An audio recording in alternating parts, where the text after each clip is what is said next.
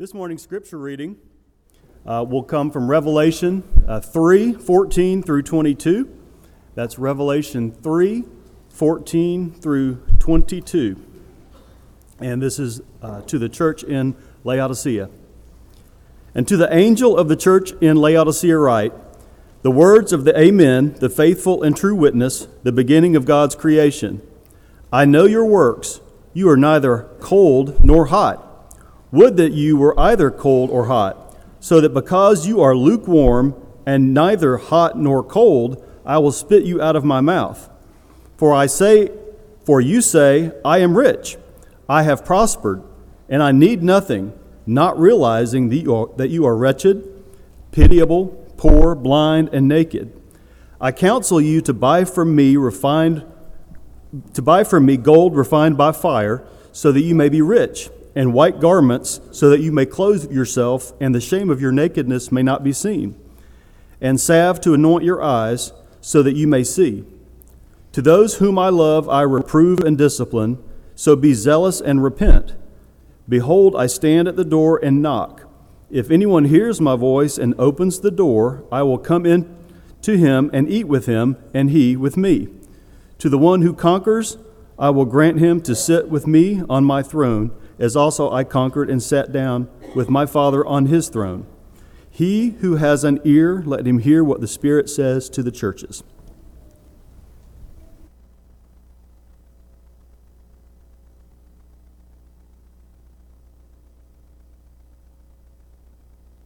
Did the wrong scripture to begin with, and they had to make a last-minute adjustment and could not include the Korean translation with it in time. With that, I do need to make one announcement this morning. I've been asked to announce that the ladies' retreat, today is the first day to register for that, so be sure to do that. And if you're willing to volunteer to be a part of one of the committees working with the retreat, there is a meeting in the training room back there immediately after service, so please make plans, ladies, to stick around for that. Also, you may have gotten an email this weekend or noticed in our bulletin that we are taking questions for what we're calling our Q&A panel. On fifth Sundays this year, we're going to have a special evening service. After a brief devotional, the elders and ministers will be putting together a Q&A session where we're going to answer questions submitted by you. And what we want you to do right now is send us your questions. You can put them in a wooden box at the welcome desk or submit them online. Those instructions have been provided in your bulletin.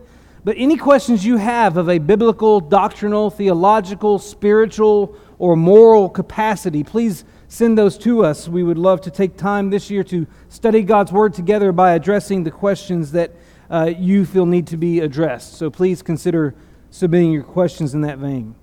Now, with that being said, you may have heard about a science fair that was won by a young man out in Idaho who did a project on the dangers of dihydrogen monoxide.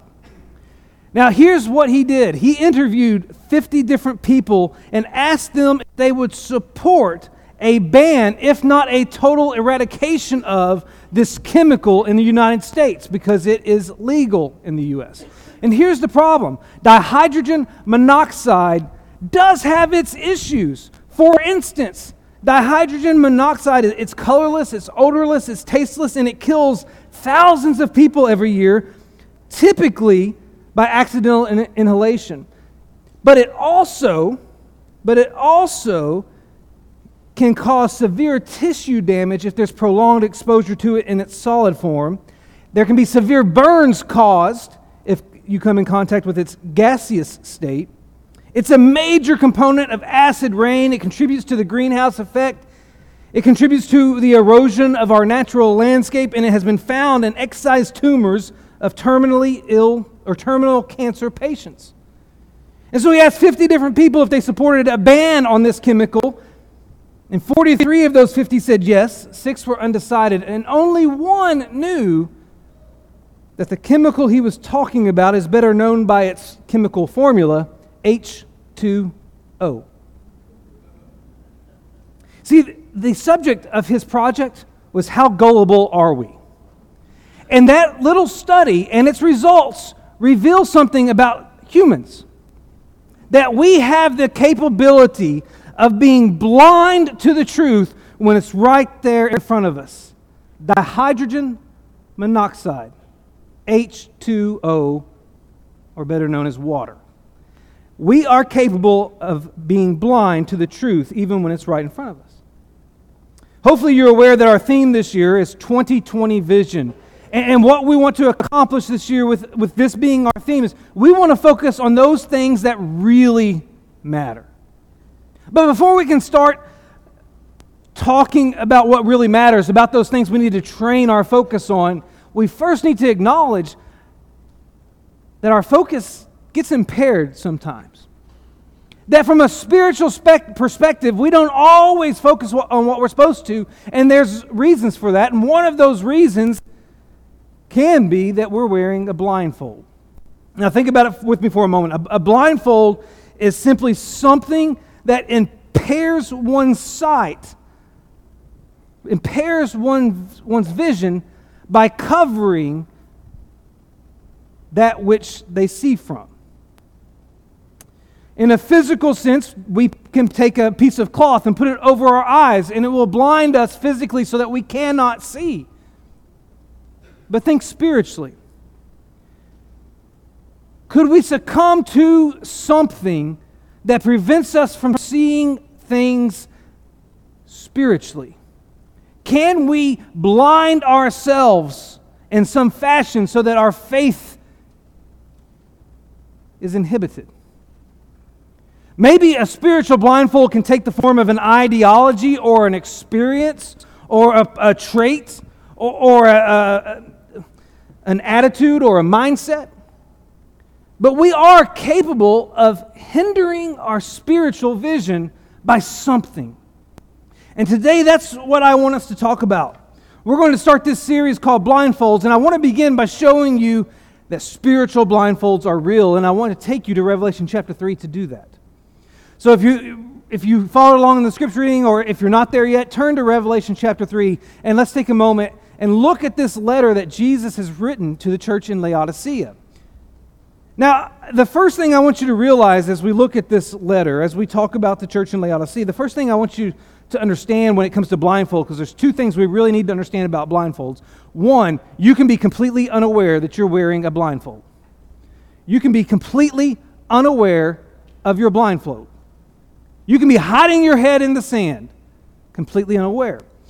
That seems to be what's happening here in Laodicea. As we read this letter earlier, one thing you'll notice is that the church in Laodicea is never commended, never praised for anything. Now that's unique, that's interesting, because Laodicea's letter is the 7th letter that Jesus has written, or that Jesus has given John to relay to churches in the book of Revelation. In Revelation chapter 2 and chapter 3, you have 7 letters to 7 different congregations. Laodicea is the last.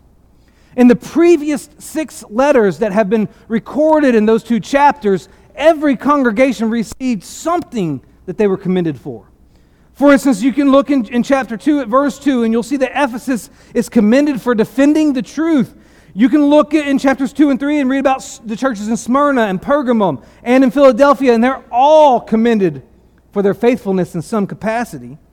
The church in Thyatira in Revelation chapter 2 and verse 19 is commended for their spiritual progress. And the church in Sardis in chapter 3 and verse 4 appears to not be commended for anything at first, but by the end of that verse you find out that they're commended for the purity of a select few. See, all 6 of those congregations, even Sardis, who gets the littlest commendation, all of them are commended for something, but nowhere in this letter to the church in Laodicea are they commended for anything. Nothing is praiseworthy in Laodicea. Nothing is worth mentioning that's good about the church in Laodicea. There's not one thing for which the church in Laodicea receives commendation. But they are criticized for something. In fact, they received the harshest criticism of all 7 of these churches. And I want you to notice what they're criticized for. You may think you already know. Oh, they're criticized for being lukewarm, right? That's what they're criticized for.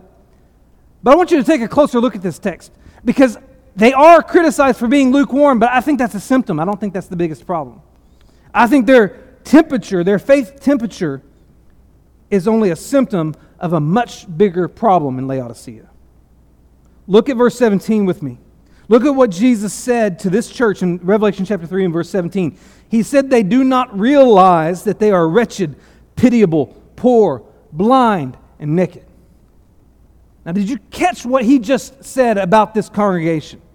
Jesus said the church in Laodicea is blind, but they don't even realize it.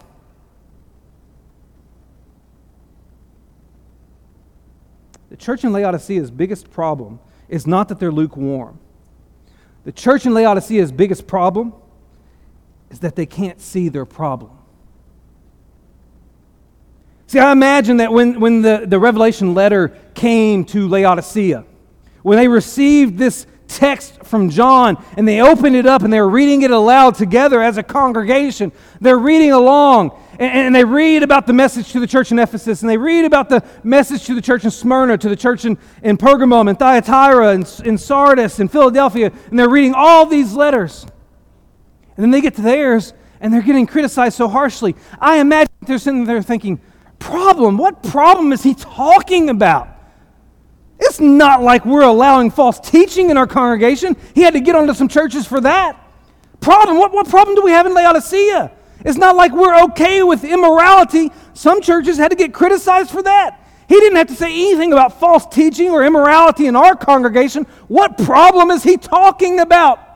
And that's the problem. They can't see that they have a problem. They have a blindfold on. And that's what Jesus is calling out. If you skip ahead to verse 18, you'll see that Jesus, among other instructions, instructed them to obtain some medicine for their eyes. He said, I counsel you to buy from me salve to anoint your eyes so that you may see. They can't see that they have a problem. Jesus is telling this church, this group of Christians, that their primary problem is their inability to see that they have a problem. They're blind to their ineffectiveness. They're blind to their lukewarmness. They're blind to their lack of zeal. And if you don't realize that you have a problem, then you can never fix your problem. See, that's why we're going to talk about blindfolds. Because until you recognize that you're wearing a blindfold, there's going to be something in your life that needs repair, and you're not going to recognize it. There is something that needs to be fixed in Laodicea, and they have no idea what it is. They didn't even realize there was something that needed to be fixed because they're blinded to that reality. You can be completely unaware of your blindfold. And you may be today unaware that you're wearing a blindfold, spiritually speaking. There's something else you need to realize about blindfolds and why they are dangerous. And that is this. You cannot grow while wearing a blindfold. See, we've already noted that the church in Laodicea is criticized for being lukewarm. We're not overlooking that fact. We're just saying that maybe the biggest problem there is that they don't see their problem. In addition to that, their problem is that they've started becoming lukewarm. Now, I want you to think about that. Look at verse 15 and 16. Jesus says, you are neither cold nor hot. And then he goes on to say, because you are lukewarm and neither hot nor cold, I will spit you out of my mouth. Their lukewarmness made Jesus sick to his stomach. Now, I want you to think about that description of them being lukewarm.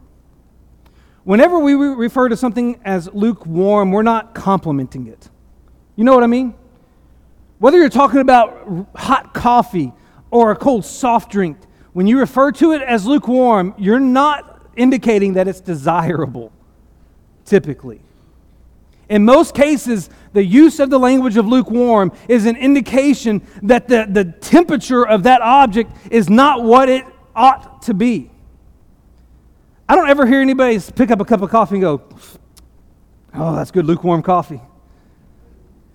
Or grab a can of Coke, or preferably, my preference, a glass bottle Coke out of the refrigerator, open it up, take a drink, go, oh, that's good lukewarm Coke.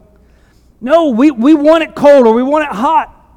And some people want some things that should be hot cold, like iced coffee. Makes no sense. But that's a different point. Here's the thing. we don't think of lukewarm as a good thing. And I don't think Jesus does either. He's not complimenting their faith here. He's not complimenting their temperature here. He's criticizing it. Maybe Jesus is trying to communicate the fact that Laodicea at one point in time was on fire for him. But since that time, they've cooled. And their faith isn't as strong as it used to be. Or maybe Jesus is trying to communicate that this seed was planted in Laodicea and the church grew there, and it went from this coldness to the point where it was growing its faith and it was increasing its temperature. It was warming up, but somewhere along the way it stopped. It plateaued. It grew stale. And their faith quit heating up. And it plateaued. Either way, it doesn't matter what he's trying to communicate along the lines of being lukewarm. The one thing we can be certain of is that he's saying that's not desirable. That's not the way it should be. He's trying to communicate to this church that they've stopped growing in some fashion, that they're not moving in the direction that they ought to be moving as his people. Here's the thing we have to realize. Faith is a journey, not a destination. We don't ever reach a point where we're like, I've got faith, I'm good, I'm done. Following Christ doesn't mean, hey, once I started, I'm good to go for the rest of my life. Following Christ is a continuous effort. Faith is described in terms of growth throughout Scripture. Listen to some of these descriptions. Faith is described as something to be pursued in 1 Timothy chapter 6. Something to be built up in the book of Jude. Something that has grown in 2 Corinthians chapter 10 and verse 15, as well as 2 Thessalonians chapter 1. Faith is even described as something that's to progress in Philippians chapter 1. But faith is also described as something that can be shipwrecked, something that can be abandoned or denied, and even wandered from. And all of those descriptions appear in 1 Timothy. And see, when you consider these descriptions of faith, it appears that Scripture is speaking about something that's not stagnant or finalized, but something that is supposed to be growing, something that's supposed to be moving forward, something that's supposed to be increasing. That makes faith more like a journey than it is a destination. And nowhere is this more clear than in 2 Peter chapter 1. I want you to notice something here in 2 Peter. Hold your spot in Revelation chapter 3. We'll be going back. But go over to 2 Peter chapter 1 with me. There's a section between verses 5 and 9 of 2 Peter chapter 1 that may be familiar to you. Sometimes this section is known as the Christian graces. And later this year, we're going to be studying these graces. We're going to be studying these attributes, these traits. Because 2 Peter chapter 1 and verse 5 calls on us to make every effort to supplement our faith, to add to our faith the attributes of goodness, of knowledge, of self-control, perseverance, godliness, kindness, and love. Those attributes, we're told to add those to our faith, to supplement our faith with those things. That's language of increasing, of moving, of growing. But now I really want you to notice verse 8. I want you to notice what Peter said after identifying the traits we're supposed to add to our faith. 2 Peter chapter 1 and verse 8. If these qualities are yours and are increasing, they keep you from being ineffective or unfruitful in the knowledge of our Lord Jesus Christ. Peter is saying that faith is intended to have an upward movement about it. It's the goal of the follower of God to continuously increase his or her faith. No matter what stage of life you're at, no matter where you're at or what you're doing, you're supposed to be growing your faith. And notice what he says, if you're not growing your faith, then you are either ineffective or unfruitful. Those are not categories you want to be in. Peter's saying that faith is supposed to grow. But I also want you to notice what he says in verse 9. For whoever lacks these qualities is so nearsighted that he is blind, having forgotten that he was cleansed from his former sins. Peter, in a way, is saying that when faith stagnates, that's evidence of a vision problem. In other words, faith that isn't growing is indicative of someone who stopped focusing on what really matters, because you can't grow when you're wearing a blindfold. So if your faith isn't increasing, if you're not pursuing an upward movement with your faith, with your relationship with God, then it might be because you've got a blindfold on. Because if you're not focusing on what really matters, then you can't grow. And what did he say really matters here? What did he say must be focused on that really matters here? Did you catch that last part in verse 9? It says that those who have become blind have forgotten that he was cleansed from his former sins. He's saying you've forgotten what Christ did for you. He's saying you've forgotten that you have a Savior who paid the price for your sins. You've forgotten how your salvation was obtained. Because when you take your eyes off Christ, when you minimize what He did for you, you're going to become blind spiritually. You can't grow your faith with a blindfold on. See, here's the point today that I really want to get across to you about blindfolds. You could be wearing a blindfold right now and you may not even realize it. But more importantly, you may be wearing a blindfold right now, and that might be why you can't grow spiritually, why you aren't maturing spiritually, why your faith isn't increasing. And our objective over the next several weeks is to identify some blindfolds, some things that prevent us from maturing spiritually. Because we need to shed those. Because we never want to be categorized as ineffective or unfruitful, as Peter said here in 2 Peter chapter 1.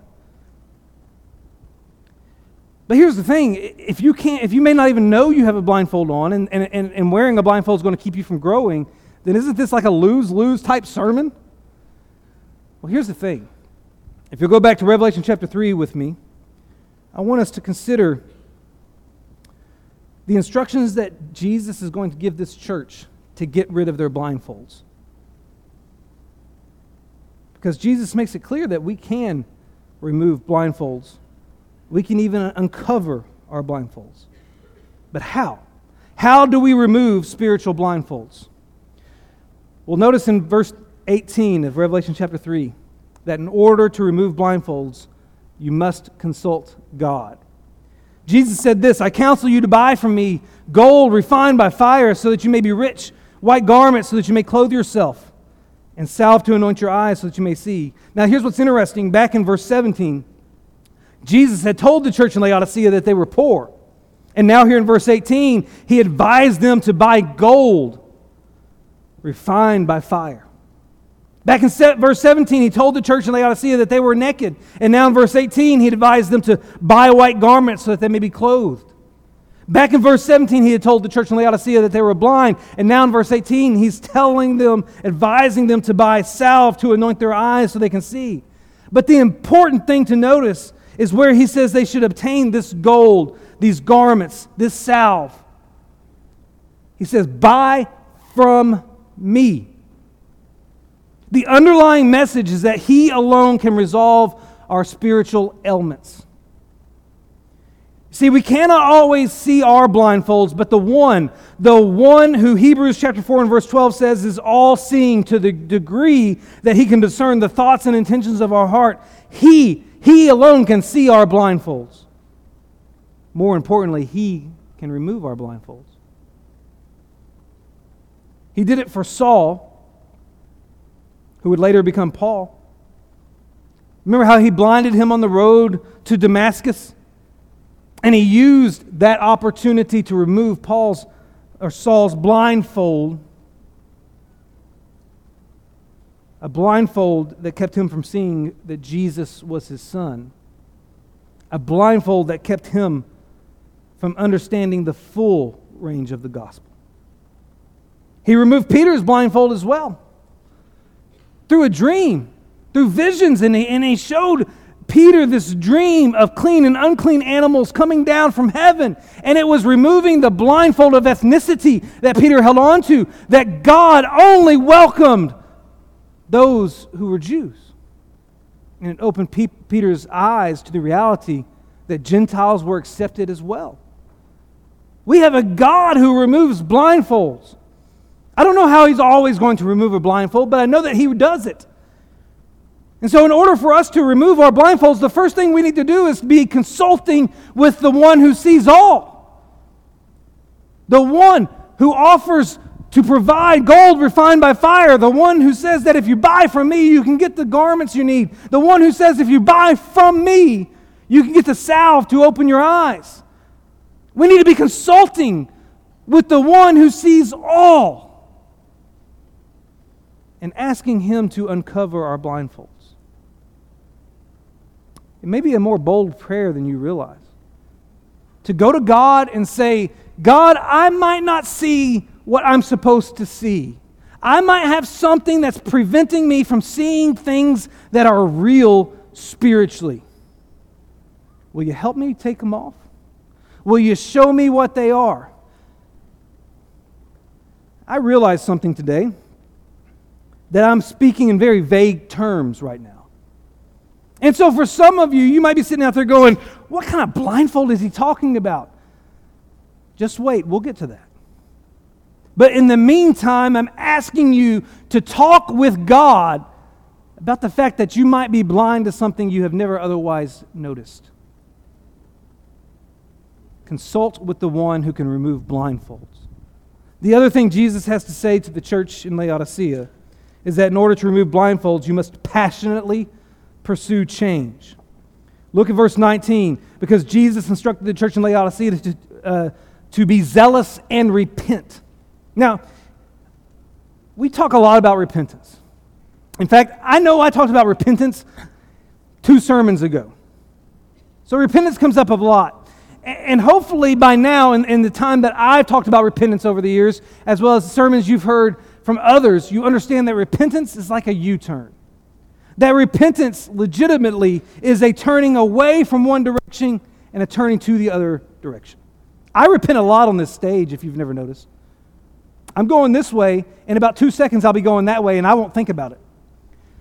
We understand repentance to be a turning around, a change of direction. That's what repentance is. But that's really not what I'm focused on with this section. I want you to notice what Jesus said about repentance. He said, be zealous and repent. The interesting thing about this particular instruction is the call to be zealous and repent. The Greek word translated be zealous means to desire earnestly or to pursue earnestly. It envisions a desire that is so great, it's boiling over so as not to be containable. We might use the word passionate instead of zealous. And here's the thing about passion or zeal. When you are passionate about something, you possess intimate knowledge of it. When you are passionate about something, you can't stop talking about it. When you are passionate about something, you invest your resources in it. When you are passionate about something, you make sacrifices for it. When you're passionate about something, it consumes you. I think what Jesus is trying to say here is that the change that needs to happen in your life in order to remove blindfolds, it needs to consume you.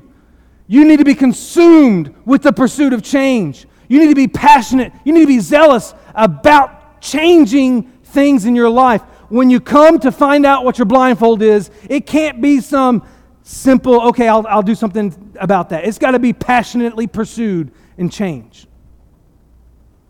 Back in 2 Peter chapter 1, when we were reading about the things we add to our faith, about not being unfruitful and not being ineffective, that whole passage started with Peter saying, make every effort to add to your faith.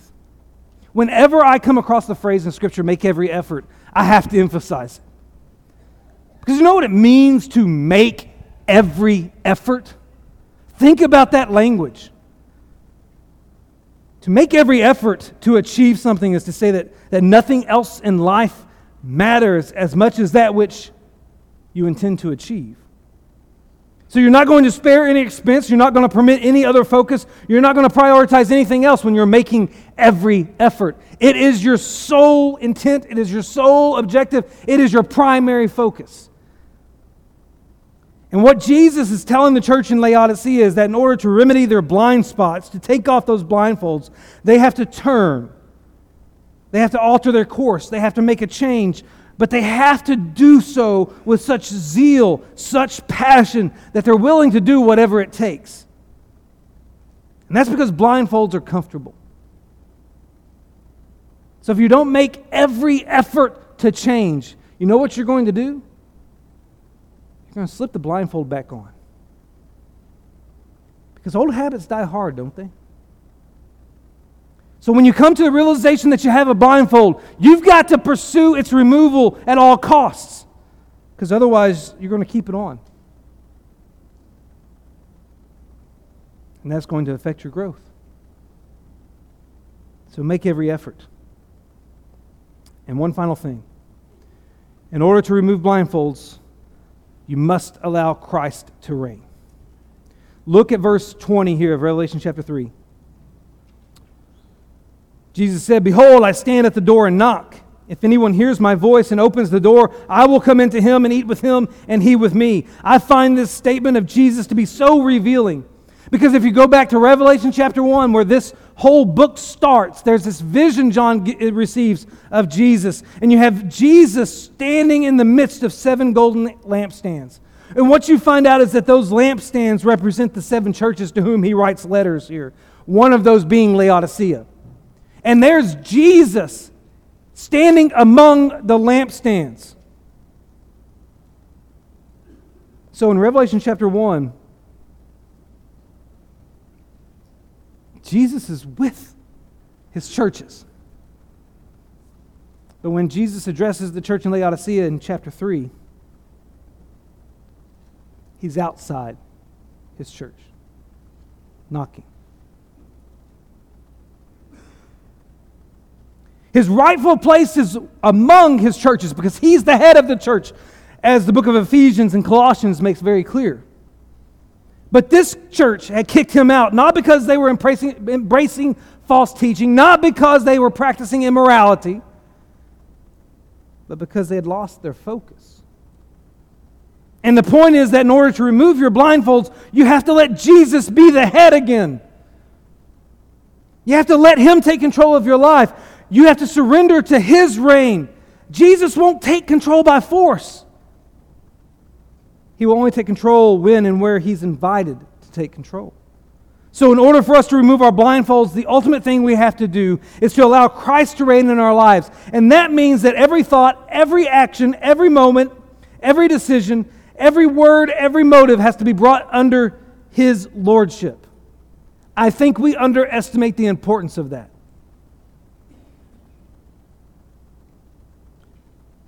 Jesus said, "Deny yourself." That means give up your throne and give it to him. And when it comes to taking off blindfolds, that's the final step. Because if he's sitting on the throne, if he's the head not just of the church but of your life, you won't put any blindfolds back on.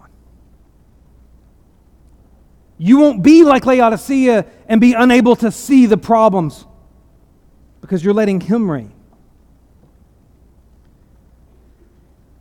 This morning I may be speaking in vague terms, but I'm speaking in reality. There are things we don't realize about ourselves, about our failure to fulfill God's will, our failure to be his people. And we don't see them sometimes because we have a blindfold on.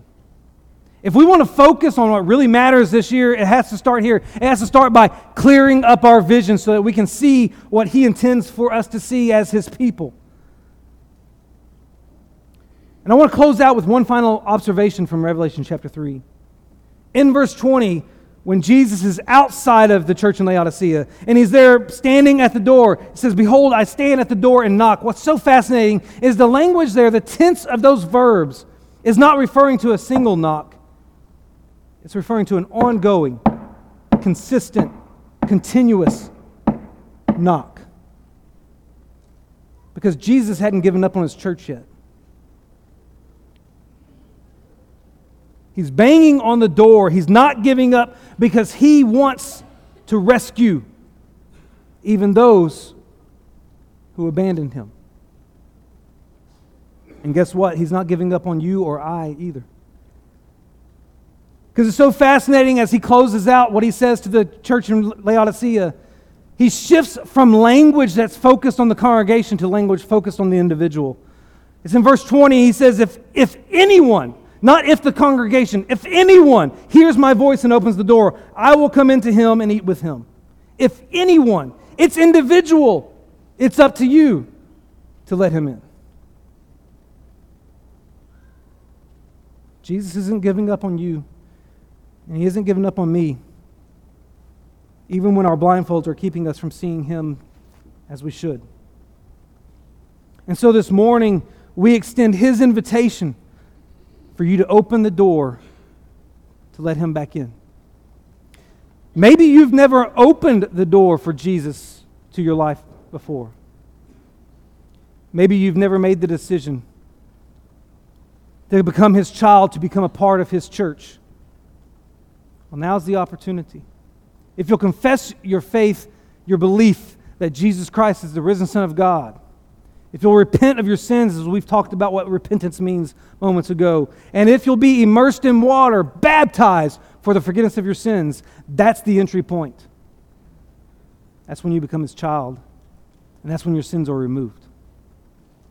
But maybe you've made that decision, but you haven't seen everything clearly, or you've kicked him out of the headship of your life, and it's time to let Jesus back in, or it's time to consult with God to correct your vision. We assemble not only so that those who desire to receive salvation can receive it, but also for us as brothers and sisters in Christ, members of the same body of Christ, to encourage, to build up, to help one another. Maybe you need to return to the family, or maybe you need the prayers of this family. But whatever your need is, Jesus is at the door knocking right now. Won't you let him in while together we stand and sing? Oh,